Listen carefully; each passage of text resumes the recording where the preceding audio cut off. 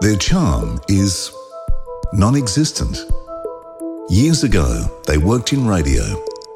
Today, they don't remember a moment of it. They are the only grown men ever to fail a preschool spelling test. Every time they go for a swim, women and children run for their lives. Alien abductors return them to Earth with the words, "We do not understand," tattooed on their foreheads. If they were to give you directions, you'd end up at the closest pub, no matter where you really wanted to go. Their smell precedes them, the way a fart precedes watering eyes. They are the most interesting men in podcasting.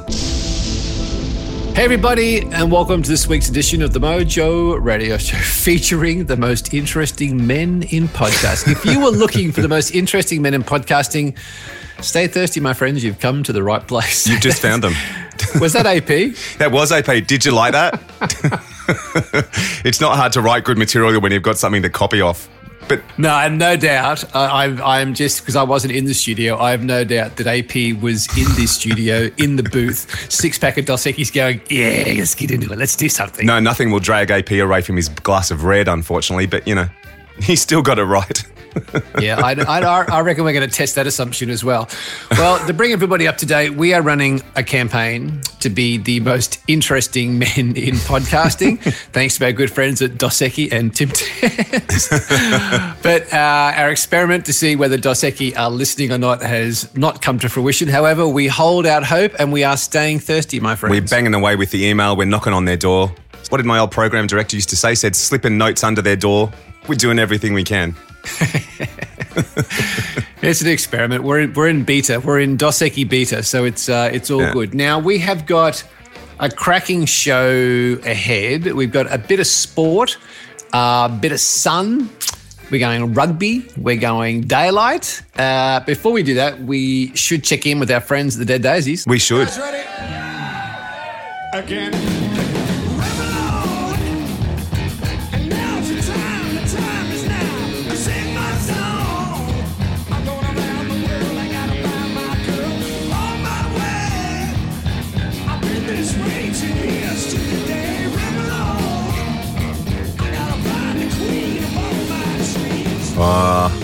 I'm a bit sad this week, mate. I'm not sure that I can let this go. I've given you 4 weeks of playing with it, but now is the time to give it away. I got a lovely email sent to the studio from Brian, who said, and I quote, "My younger brother used to be someone that I looked up to. He had more mojo than anyone I know. He was an absolute legend out on the town." Obviously a Dos Equis drinker. Now, however, he recently married, not that's a problem, and has 2 kids, not that's a problem either, but has no more mojo. It's all gone. But he's changed his ways. Seems to be he's changed his ways and seems to be an awesome dad and an awesome husband, which is great. He loves his rock and roll. Sweet, you come to the right place. Absolutely. And partying, but the mojo level is way down. Big respect to him, though, for putting his family first. That's from Brian, his bro. So, mate, that was the one we chose, only because you mentioned all the things we love, which is going out and having a beer, rock and roll, family, kids, partying, and mojo, all in the one paragraph. So, mate, the Dead Daisies limited edition collector's pack is en route at our expense to you, mate, to give to your bro to fire up his mojo. It's a top prize. Yeah, just give it about 6 weeks for the mail to get there. A lot of our friends in Australia Post. Won't be seeing any cash from them this Christmas. The Mojo Radio Show. This week, we're going NFL. I don't think we've ever had NFL on our show before. No, I don't think we might have had shoulder pads. We've had a few high-powered women on, but I don't think we've had helmets and shoulder pads, have we? No, our guest this week is Dr. Jen Welter, who some of you may have read about. There's been a lot of press about Dr. Jen. Dr. Jen is the first ever female to become a coach in the NFL for the Arizona Cardinals, and also the first female to play running back in a professional football game during a couple of seasons ago. So This is a lady who has got a lot of firsts. Yeah, she's really breaking glass ceilings left, right and centre, isn't she? Well, I guess so. I think my feeling on this is that I don't know the focus for our interview will be on sort of breaking glass ceilings. To me, it's a case of finally people recognising if you're the right person for the job, then you get the gig. So if Dr. Jen is the person who can bring something to the Arizona Cardinals more than the other people who put their hand up, then why wouldn't you give her the job? And for me, the real story, and we're going to ask Dr. Jen about this during the show, is who was the coach that actually had the guts to give her the job? I mean, that's the guy who had the guts to make the right decision to put her in. He figured that Jen was the best qualified person for the job. But then you've got to face up to your board, selection panels, the fans, the other players, and go, you know what, this is the right thing to do. This is the right person. Of course, then it comes down to, I guess, Dr. Jen doing the job. But, the whole glass ceiling thing to me sounds a bit, if you're the right person, why wouldn't you get the job? But it doesn't seem to be the case with women most times, does it? It doesn't. Well, that's the appearance anyway, whether it be the truth or not. That's my point. That's where I think it all falls down, is it shouldn't be, to me, it shouldn't be glass ceilings. To me, it should be whoever puts their hand up and can do the job the best, they get the job, regardless of age, regardless of gender. If you can do the job, you get it. And I think things are starting to change now in that way. But full credit to the coach, because he's the guy who's going to face everybody and say, why did you select that person for the job? And providing that person delivers, it's all good. It's gold. Absolutely. Well, we should get her on. Let's do it. So, Dr. Jen, welcome to the Mojo Radio Show. Happy to be here. You have got an amazing backstory, which we're going to get to. But right here today, when people ask you what you do, what do you say? I said I am a woman of about 47 jobs, which is why I wore that number throughout my whole football career. That's interesting. I've noticed that through the videos that I saw. Is that something that normally happens where a player can wear a number through the career, even if they're in different teams? They try to, but generally it is a bit of a challenge. The only time I didn't wear it was when I played for the U.S. national team. Is that because you don't get a choice of number then and you're just allocated? No, I think it's because the other girl who wore 47, Ninji Martin, is about a foot taller than me, and they just went by height. Now, you are very well recognised as the first female coach to ever coach in the NFL and with the Cardinals, and you're also the first female player to play running back in a professional game. Tell me, where did it start to become a dream that you could do this? It actually didn't. I just committed to play football and take all the challenges that came my way. I was never an advocate, particularly for women having to play football against men.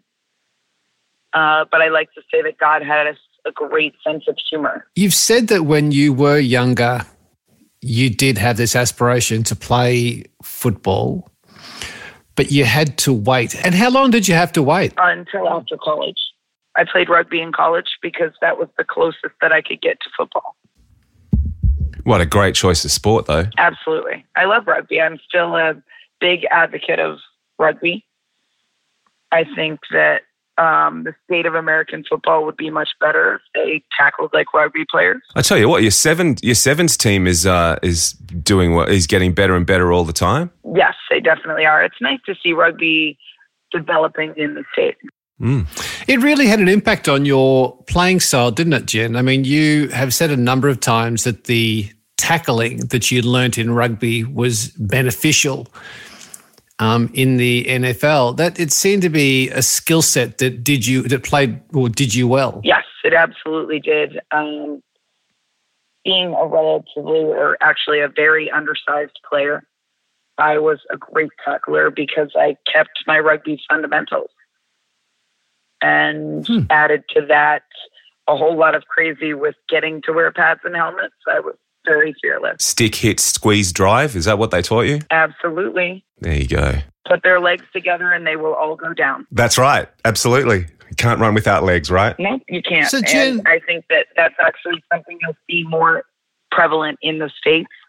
As they become more and more educated, they'll take the helmet out of the equation. Do you think so? I do. I think the helmet will be still present, but the tackling techniques that they're teaching are not what they used to be, which it was like face mask to chest. Wow, there you go. being the first female coach ever for the Cardinals in the NFL, how do you personally describe your coaching style, Jen? I would say I'm very personal, a player's coach, somebody who looks to understand the people to help the player, and somebody who's very fundamentals oriented. You've spoken about getting to know the player as a player. Is that something that you innately believe is true, or is it something that you saw or admired in another coach and thought this is something that works? I would say that comes from my background in sports psychology, realizing that, you had to recognize the differences in players and to know their skills and their personalities and them as a whole in order to have them perform optimally. You've got a master's degree in sports psych and a PhD in psychology.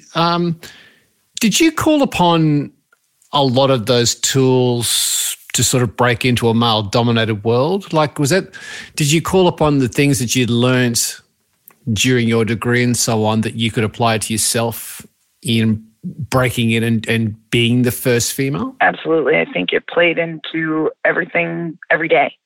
I think having a foundation in psychology is fundamental to being successful in working with people. So for me, it was understanding the implications of the situation on a big picture perspective, and then always being attentive to the individual aspects and the player situations on a day-to-day basis. Give me an idea of a specific tool that you would normally use in psychology or sports psych that you would apply in this situation. Interpersonal communication skills, realizing, as I say, sometimes you have to be a great translator, and realizing where messages are or are not hitting home and what somebody's learning style is, how do they communicate, what kind of feedback do they respond best to, and just, honestly getting to know your players and realizing that coaching is not one size fits all. So if we're in the locker room and you've got a variety of linebackers that you need to communicate with, and I say there's a listener who is facing the same thing in leadership in a corporate boardroom, that there might be 5 or 6 different people in their team. How do you specifically identify how you should talk to one player or one person in the boardroom as opposed to the other? Like what's the thinking you go through to know where those trigger points are? Well, you have to pay attention to your individual interactions with them. You won't know it until you know them. So how does one person respond to a situation versus another? Can you watch? I mean, we've all seen it, right? You ever had a conversation where you maybe weren't even in it. You were witness to a conversation and you watched somebody thinking that they were conveying one message and clearly it wasn't hitting home on the other, right? The person maybe lost or what they thought was positive feedback. They didn't take it that way. And so just learning how that communication is interpreted, right? People don't hear things the same way. It goes through your own individual filter. So the better attention that you pay, the more likely you'll be able to reach that person. And it really is a learning process. And it's also being willing to invest your time into talking to that individual. Do you know them? Do you know, hey, what was your favorite coach and why? Or, how did you feel after this conversation? Or, what's going on with in your life outside of the game? Because when you care about them as people, you can motivate them as players. Has curiosity always been part of your toolkit? I would say so. I think when you look at life as, a puzzle and something that you are trying to put the pieces together, right? Then you'll have a fresh perspective in things. You're not supposed to know all the answers. Sometimes you have to know what questions that other people have and have the ability to answer those questions before they've been asked. I just like to think that when I'm at my best is when I'm truly like a little kid trying to figure out a puzzle. How did you open up the players? I mean, I can imagine walking into a locker room, either as a player and then with the Cardinals as a coach. You talked before about getting to know the players, knowing what motivates them, what they're interested in. When you first walked in, how did you open the players up? Like, what was your approach? Because you walk in, there would have been skeptics in any room you walk into. How did you go about opening these guys up? It was different for each one, but personal conversation. Hey, how you doing? Investing time in them. Really, little things become big things. Being a really good, consistent human, being friendly, inviting conversation. You know, is to realize that they didn't know what to think about me either. So by me being open and willing to make them feel comfortable, it changes the dynamics. And, you know, we had a lot in common. Remember, we were all football players. So those guys had as much natural curiosity as I did. I would give, you know, as much credit to them being open to it as I would to something that I did. But it was really being open to the situation and not trying to force things. You know, being natural, being open with them, you know, hey, let's have a conversation. And then the guys would say, oh my gosh, coach, I watched your game film, you know, and that would be a start of a conversation. So being willing to let it evolve. I think too often people try and force things, and that's the difficulty that they have. We were introduced together by Carolyn Adams Miller, who wrote the book Getting Grit. And Carolyn wrote to me and said, if you want to know about grit, you need to talk to this lady, Dr. Jen. Where does your grit come from? You've got this amazing passion and energy that I see in the clips and the stories that I've seen you do. And it's been not an easy road to break into the areas you've broken into with so many firsts that you've had in football in America. Where does this grit resilience come from for Dr. Jen? I think it really comes from having been the underdog for a really long time. You know, I was never the person that they would have looked at and said, oh yeah, you'll be great in professional football. I was continually told what I couldn't, shouldn't, and wouldn't do. And what I would tell anybody in that situation is the only thing you can't, shouldn't, and won't do is listen to them, right? You have to define what your own reality is. You have to be willing to know yourself than maybe the outside critics would, and just put your head down and do work. If you invest all of your time into listening what other people's opinions of you are, then they control you. Right? You've given away your personal power to the opinions of others. And how can you expect strength if you're contingent on somebody else? You have to find that within yourself. There's a young girl who would have been in the same boat as you starting out, Jen, and they are thinking about business or life or school, university, and they're faced up to they've got this world in front of them is hard and it's tough, and they are faced by those naysayers. What would you say to a young girl as a piece of advice to deal with that voice of doubt? Put one foot in front of the other. The voice of doubt usually echoes in your mind when you're looking at the big picture, right? If I would have just looked at, if I would have had the foresight to, right, even say, I'm going to be the first woman to coach in the NFL, that probably would have had a whole lot of voice of doubt. Yeah. But could I be great in one rep, in one exercise, in one drill, then in one game, and in one moment, right?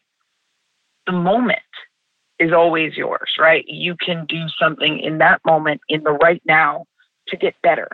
And your goal should always be a work in progress. If your only win is that big picture goal, then you're losing every day, right? Oh, I'm not there yet. And there are a lot of people who make themselves very upset on a day-to-day basis because they haven't learned how to win that big picture.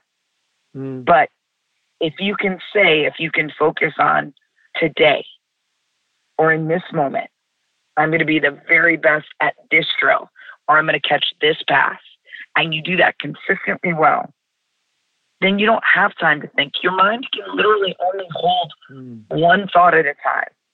So your control literally is in the moment, every moment. And where are you focused? If we continue down that path, Jen, the Washington Post said that the biggest question coming in was, would the guys in the NFL respond to a woman coaching them? And their response in their article was yes. Was there a particular moment, or can you recall a time when you felt as though this is going to work, I can do this, and the players believe I can do this? Was there a particular moment that comes to mind? Thankfully, there were many, right? Because it's not every guy, right? There's not one moment where you say every guy in unison is like, oh yeah, she's awesome, right? But it would be, I remember I was talking to one of the young linebackers about something on special teams, and immediately one of the guys, Lorenzo Alexander, who's a super vet in the league, his attention just went to him. As somebody you watched, you admired, and he was like, Joe, do you have any advice for me on, what I should be doing? And he said, yeah, you should listen to Coach right there, because everything she told you was right on. And it was like, oh my gosh, right? Like, there were lots of little moments like that everyone is like, is an amazing moment. And it doesn't mean that you don't have ups and down moments in any time you will, but you have to build on every one of those good ones. You said playing against the guys taught you a lot about yourself. What did you learn about yourself? I learned that sometimes your advantage is letting somebody else take the lead. And I was used to, as a player, being one of the baddest players out on the field. I was the one who would have everybody's back, set the tone, be that person. Well, when I stepped into men's football, I couldn't be that person anymore. I wasn't the best. I wasn't the biggest or the baddest. And, one of the guys said, the locker room handles itself. You have to let us champion you. Mm-hmm. And he did. And it was a trust factor, because he set the tone and said that this is an outsider, this is an insider, not an outsider, and we're going to take care of us. But if I would have been the aggressor, if I would have been like, you guys have to blah, blah, blah, blah, blah, then I would have always been fighting that battle. Because why would the guys have my back if, they didn't need me, or if I didn't need them? What was the greatest fear going into it, Jen? Either going into the locker room as coach, running on the field in your first game, male-dominated sport. What was the biggest fear that you've personally had to face up to? They're the best in the world, and what could I add? But it wasn't necessarily a fear. It was a desire to be able to make them better. And I am not somebody who focuses on fear. If you focus on fear, you're always going to be defeated. Right? How can you be a positive addition to a great staff? Right? That's what it was. The coaches in Arizona are great coaches. And could I add something positive? That's the goal. And it is a great stuff, and something that I found in reading about you and the Cardinals. They were founded in 1898. They are, in fact, what I read was they're the oldest continuously run professional football team in the States. Given that history and the fact that you were making history walking into the locker room, did that ever play on your mind? Like, did it play on your mind, or was it a source of motivation for you? I think, again, that's a lot bigger thinking that can be a distraction. I really just tried to focus into the moment of what was going on.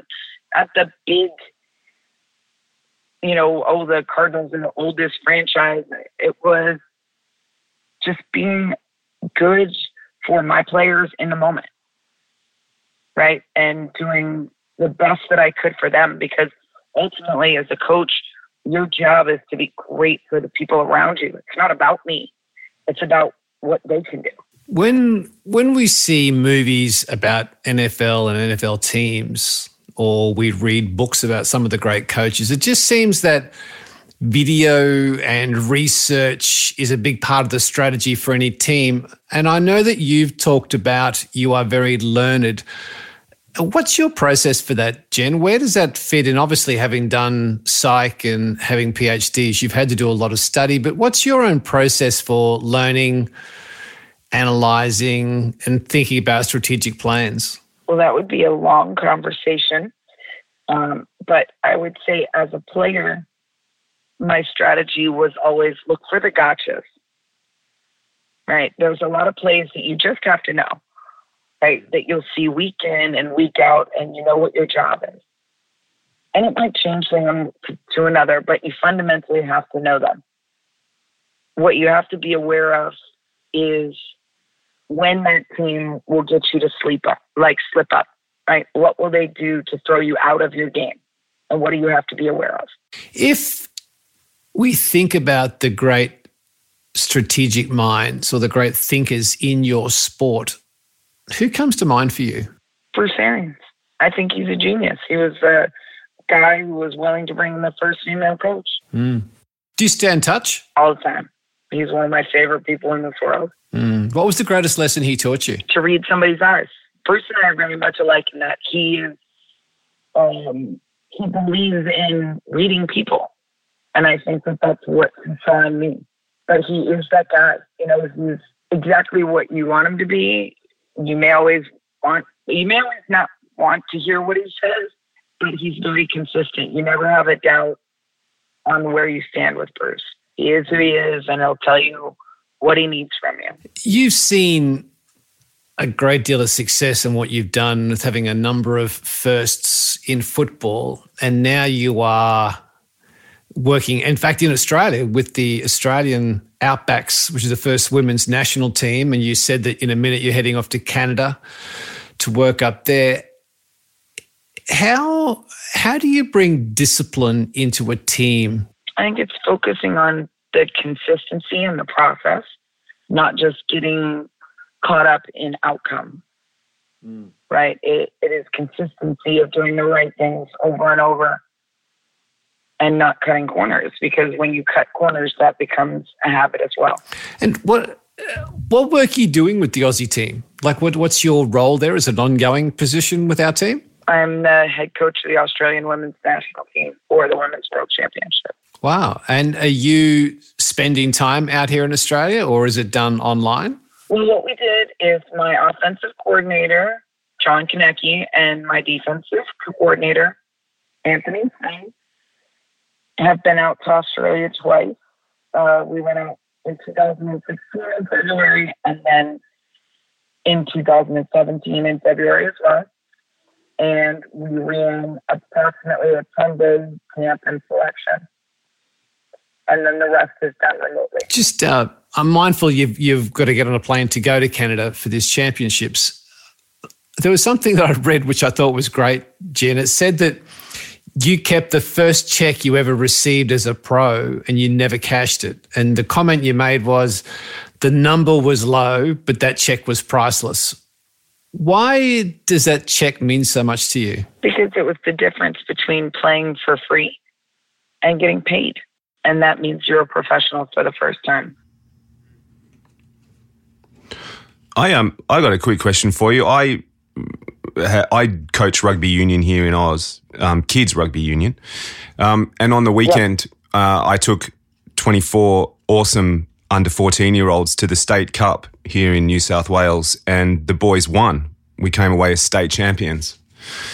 The biggest reward for me, though, wasn't the medal around my neck. The biggest reward for me was to see that 23 guys come together from different teams all over our region to form the Eastwood team that won, and to see the camaraderie that was there by the end of the weekend. Like, the example I'm going to give you is we sat down to dinner on the Friday night when we first arrived in Orange, and everyone sat with their own, like, you know, there was 3 Dural players over here, there was 4, other players over here, there was 3 Northern Barbarian players here.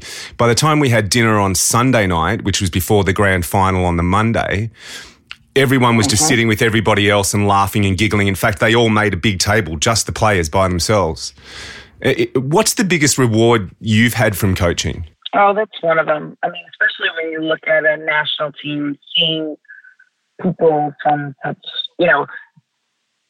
remote areas, right, that had to compete against each other one week and then the next week be teammates. Right? That's a pretty awesome shift.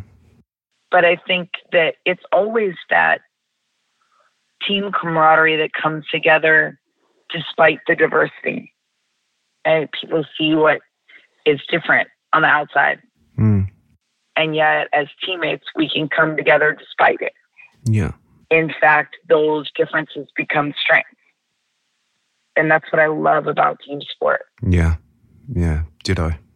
How do you personally define success, Jen? An ongoing quest. I mean, I really do. It's like if you get caught up on something that you did, then what are you going to do? Stop at life? It should always be a work in progress. And where's that going to go for you now? So is your desire now to remain in coaching and coach like the Australian team? Is that kind of what are you planning to go back into the NFL at some point? Like what are the future dreams for you? My future dreams are to remain curious and to take up the challenges as they come. So you guys will just have to wait and see. I did just write my first book. It's coming out in October, called Play Big. So that was a grueling yet fun process. And I'm excited to see where that leads, If you're looking for new challenges, there's a spot for you at the under 14A Northern Barbarians squad here in Sydney if you're interested. Yes.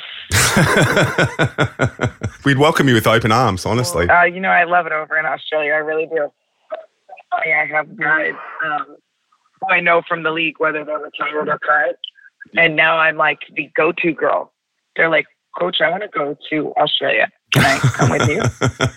Right. Like, I'm sure we can figure something out. So if we need to put together a big NFL adventure, we could do that. Wow. Well, hey, if you're in Sydney, look us up. Right. Well, Jen, we know you've got to get to Canada for the championships. We really appreciate your time. Thanks for stopping at the Mojo Radio Show, and we will be watching your journey. Look forward to having a coffee with you out here soon. Absolutely. Thanks, guys, so much. Mojo Radio Show.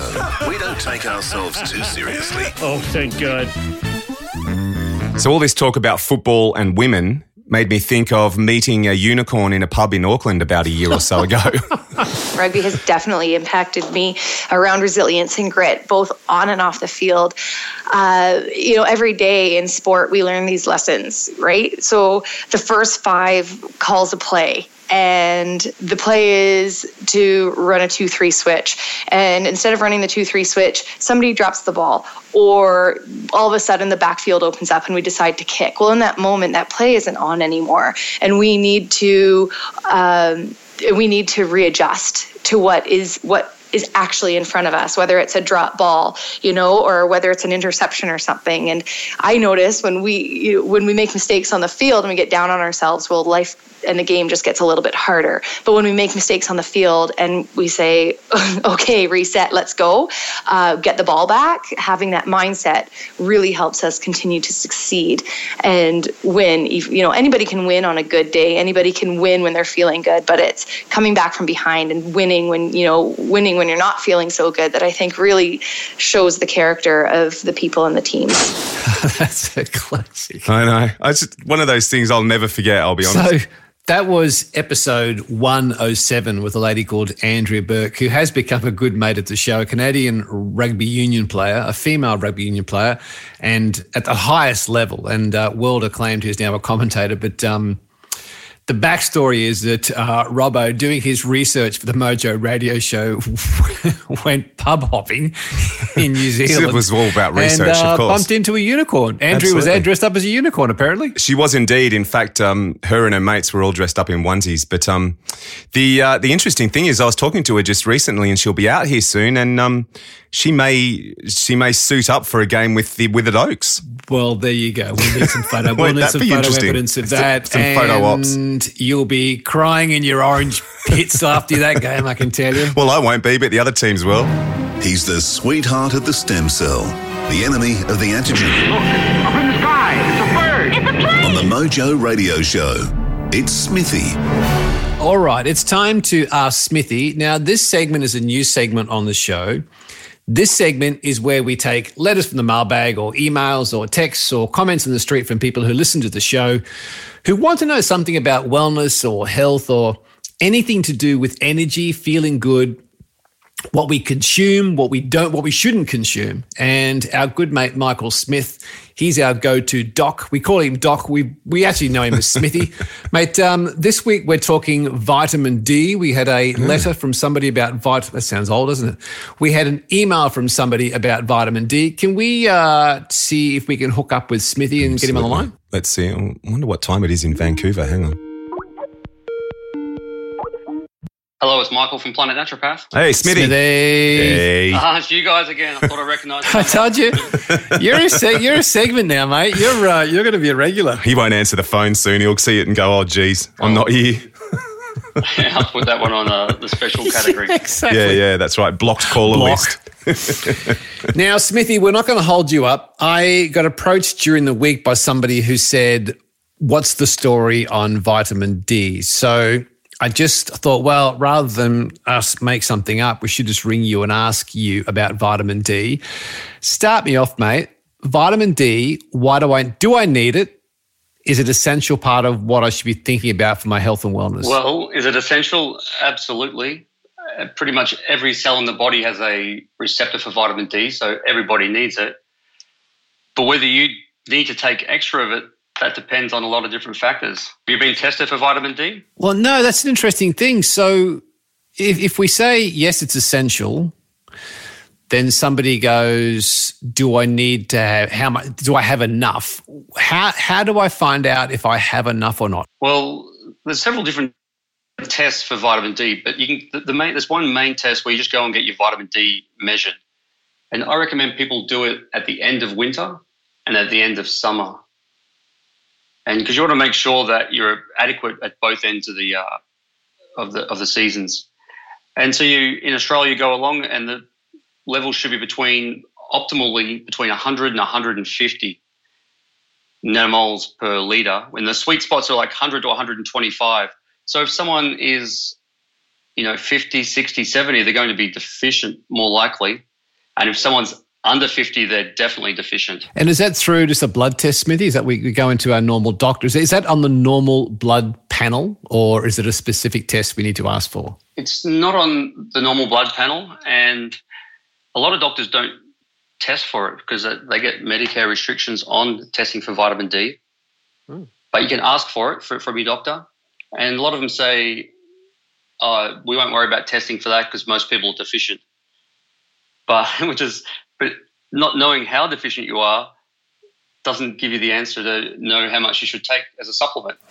And just on that, one thing that I hear a lot when I am listening to other health experts on podcasts or on blogs and so on, they talk about the measurements. You said between 100 and 150 millimolars per litre. Is that an international standard? Because what happens is quite often I hear a podcast and people say your magnesium levels should be between. I pull out my blood tests and the numbers don't seem to match up. Are there different markers by territory of the world? Different markers by territory of US. So if you're listening to some US show, their measurement's going to be different to the rest of the world. So we're not the odd ones out. It's the US. Yeah. So the optimal range in the US is 40 to 60. And so people might hear that and then they get their test done and they find out in Australia that they're 60 and they think they're fine. But because it's nanomoles a litre, it's a different measurement and they're actually deficient. Smithy, I know I need it. If I've been and had my test done, I now know whether I have adequate or if I'm short. Where do I get it? Is it only a supplement thing? We get it from the sun. That's how people have got it for years and years before supplements came along. You can also get it from some foods, mainly like fatty fish or cod liver oil. There's a small amount in pasture-raised beef, eggs, and some foods are fortified with vitamin D. But the main thing is sun or supplements. But a lot of people these days, they don't get much sun or they cover up all day. or if you're overweight, you're not absorbing as much vitamin D from the sun. So there's a lot of different variables on why people may not be absorbing it from the sun these days. So say there is someone listening who is say they've done the test, they're in a good place and they have adequate vitamin D. There's also somebody listening who has under vitamin D, and it's been said that the majority of our population is under on vitamin D. They are sitting on a bus listening to this show and they say, great, as of today is day one, I'm going to get my vitamin D in order via the sun. How much do I need? What time of the day do I need to go out? Do I need to be completely naked to get the vitamin B rays into my system? And how long would it take for me to get my vitamin D levels up to an adequate range of a healthy range if I'm starting behind the eight ball, if I'm using the sun? Like I'm always curious about this because in Australia we're told to slip, slop, slap. We have this massive, melanoma issue. So I'm curious to know in Australia, our home territory, and also around the world, how do I get the sun? How much do I need? And how much do I need before I can actually go from being deficient into having adequate? So the key with the sun is it's really important not to get burnt or pink, because that will start to have more negative effects.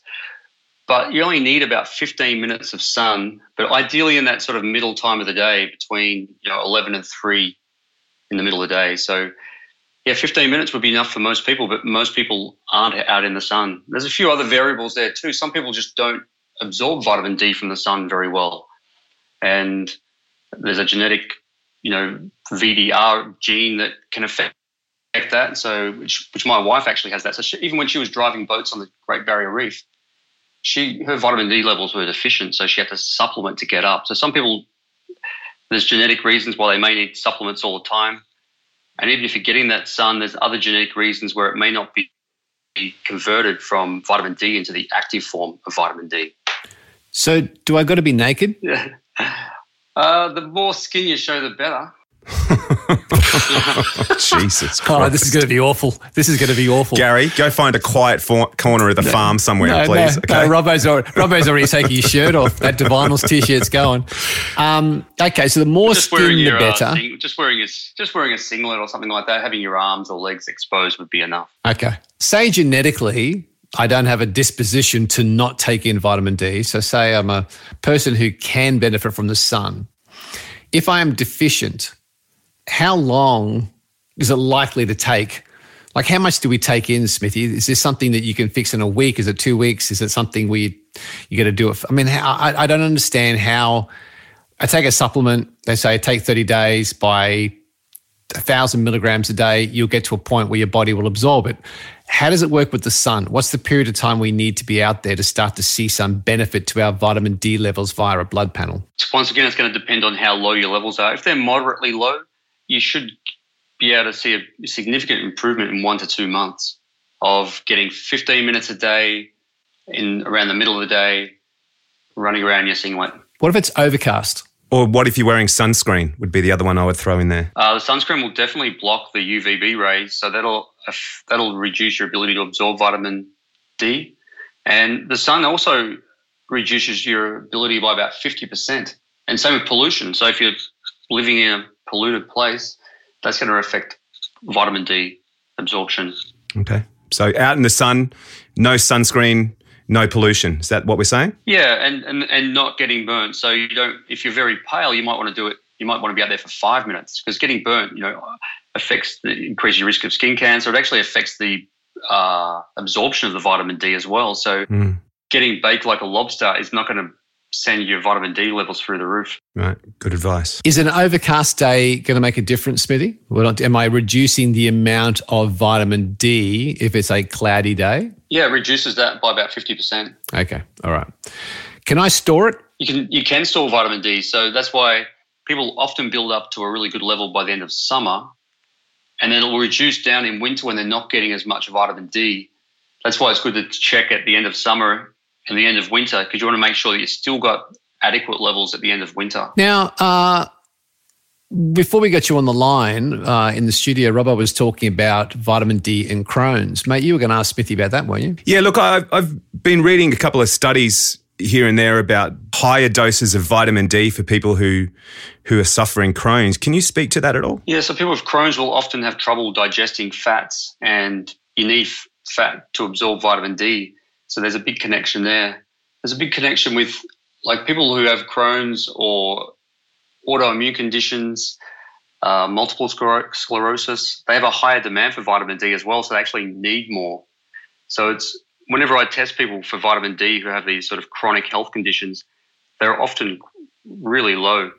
Okay, so if I had a blood panel done, and specifically for me, I'm going to be selfish here, but specifically for me, if I was looking for where my level should be, what would you recommend? Or for anyone with any of those conditions that you just mentioned? What should the optimal range for you be? Yeah, should it be higher than normal? Obviously it should. Where would you suggest it should be for people with those conditions? So it should be in that minimum of, should be in that 100 to 150 range. Okay. And if you've got those sort of chronic conditions, probably in that upper, in that 120 even to 150 range. Okay, so still within the normal range, but at the higher end of it. Is that what we're saying? Yeah, because there's actually negative effects of having too much vitamin D. So some people read about, how fantastic vitamin D is and think, more is better. But excess vitamin D will lead to more calcium in the blood, which will lead to kidney stones, cardiovascular disease. So there's long-term negative effects. Right. Okay. Good to know. And the thing with short-term vitamin D, you could have a vitamin D deficiency and not even know about it because the body's really good at compensating, and some of these effects may not show up for years down the track. Smithy, just on that's a very interesting conundrum in my mind, because you've just said that too much vitamin D can convert too much calcium into the bloodstream, which can end up being a disease in whatever form. And it's said that, vitamin D deficiencies can lead into different diseases like multiple sclerosis and heart disease and diabetes and so on. You're also saying that too much can lead to cardiovascular disease and some other things. What about people who work outside all day? Yeah, so you can't get too much vitamin D from the sun. So the body will self-regulate that. But if you supplement with vitamin D, and these days you can buy really high-dose vitamin D supplements online, that's the only way you can get your levels up. So, yeah, if you're riding around the farm on horseback, you're not going to get overdosed on vitamin D. No bareback riding, Bert Whistle. Good to know. Well, Smithy, that's been awesome, mate. I think that's cleared it up for all of us. Quick question, Smithy. If people, being the digital nomad that you are, living on Vancouver Island, you are working with people all over the world, you told us off air. People who want to get a hold of Smithy, where do you send them? My website's probably the best place to go. That's planetnaturopath.com. So you can find out articles, you can schedule consultations, and I offer a lot of more detailed functional pathology testing. So if someone is actually with vitamin D, if they're concerned if they've got enough, other tests you can do are things like parathyroid hormone and calcitriol, which is the active version of vitamin D. So you can do more advanced levels of testing for vitamin D that the doctors don't do to see if you really are deficient. Because people with darker skin, they don't need as much vitamin D as, say, people with white skin. So it's going to vary from person to person. If there was somebody, just to finish up, so say Rubbo and I want to check our vitamin D levels, we would go into we go to a doctor, or would we go to a pathology laboratory? What blood test should we ask for specifically that would cover off vitamin D so that we could get the results to send to a specialist like you to diagnose and give us some suggestions? Like, how do we do that? The first test would be just to get vitamin D tested, because you should be able to get that done for free from your doctor. But if some people are always supplementing with vitamin D, but their levels aren't that high. So the only way to really know if they've got good levels is to do some of this more advanced tests like parathyroid hormone, calcitriol, and that will tell us if you're actually absorbing the vitamin D, converting into the active form, and whether you need to increase the supplementation or not. So those types of more advanced testing I I organise those for clients. Smithy, thank you so much, mate. You're a wealth of knowledge. There is gold in them there vitamin D tablets. We thank you for your time again, mate. That was awesome. Really, that was very, very helpful. Absolutely. You know what we No could worries, guys. You know what we could actually say? We could actually say we were delighted to talk to you today. Yes, we could if we were full of cliches, had one of those shows, but we're not, so let's not. Thanks, Smitty. See ya. The Mojo Radio Show. Oh, he's just full of information as usual, isn't he? Love Smithy. Do love Smithy. What an awesome job he does, eh? He just makes us sound awfully cleverer. He does, doesn't he? I do. He does. He just adds a whole bunch of credibility to an otherwise rudderless ship. But it's interesting to know about vitamin D, isn't it? I mean, all the talk these days is about skin cancer and covering up and all the rest of it. But I think it's important to know that we actually do need at least a certain amount of sunlight, you know, in our lives. The Mojo Radio Show. Pop quiz, hot shot. All right, we haven't done one of these for a while. Time for a pop quiz, hot shot. What's the lesson of rock behind this track?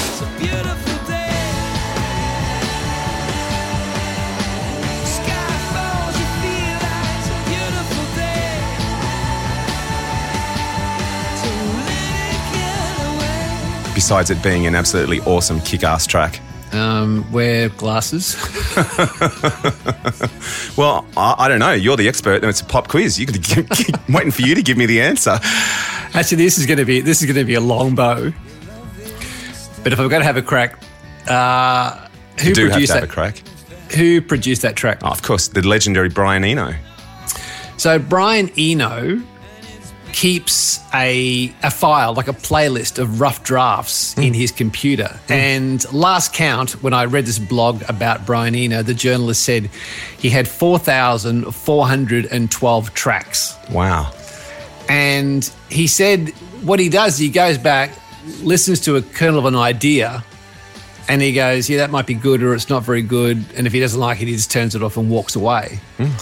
And the thing I took from Brian Eno, and there's a tenuous link between Brian Eno and that song, although he did produce it, is that his quote that I recall, he said, perhaps part of the genius is knowing when to give up on a ho-hum idea and move on. And I think that's the beauty of journaling, whether you've got it in a book of a journal, whether you've got it like you would have as a sound effect file on your computer or an iTunes playlist. But when you're looking for inspiration, you need to have a repository of some sort you can go to and just check in, think about some stuff. And if it's not any good, you don't love it, walk away from it. Like Elton John used to walk away from tracks after 30 or 35 minutes. He said, I'd never draw blood from a stone. So it's a tenuous link, but I like that quote. Perhaps part of the genius is knowing when to give up on a ho-hum idea and move on. That's also part of the challenge, is knowing what's ho-hum and what's worth pushing through on. But to me, the lesson is all about the journaling part of it and having a repository for it. You know, the other interesting thing is we could probably take a lesson from that as well. Probably. So should we play out with Beautiful Day? Oh, what else? We're out. The heart is a bloom, shoots up through the stony ground. There's no room, no space to rent in this town. You're out of luck, and the reason that you had to care, the traffic is stuck, and you're not moving anywhere. You thought you'd found a friend to take you out of this place, someone you could lend a hand in return for grace. It's a beautiful day.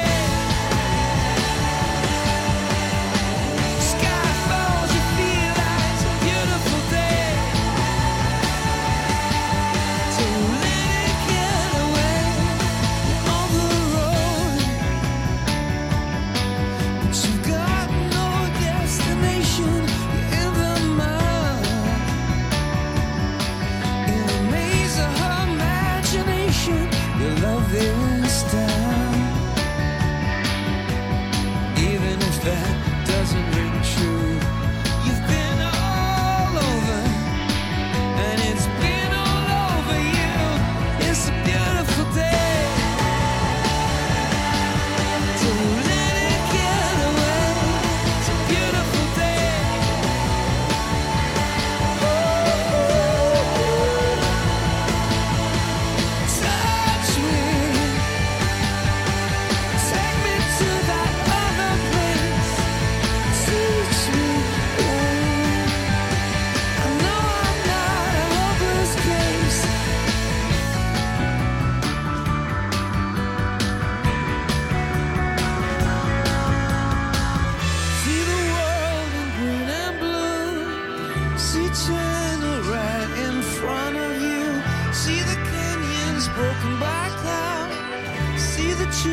It's clearing the sea out. See the bedroom fires at night.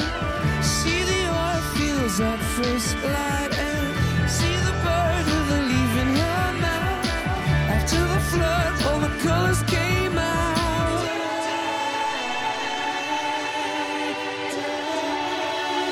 It was a beautiful day. Don't let it get away. Beautiful day.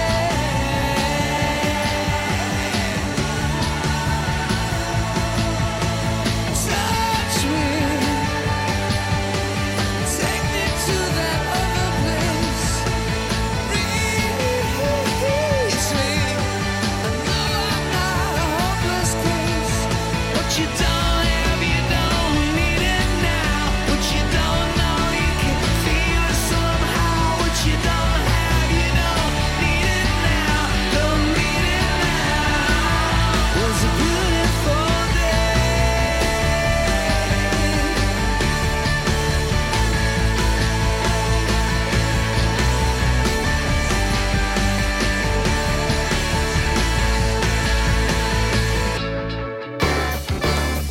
The Mojo Radio Show is produced and recorded in the studios of Voodoo Sound. For more tips and tools to get your mojo working, check us out on Facebook at The Mojo Radio Show or online at themojoradioshow.com. For more about Gary, see GaryBurtWhistle.com, or to polish your next audio or video production, check out voodoosound.com.au. And for the right voice, realtimecasting.com. Andrew Peters speaking. See you next time.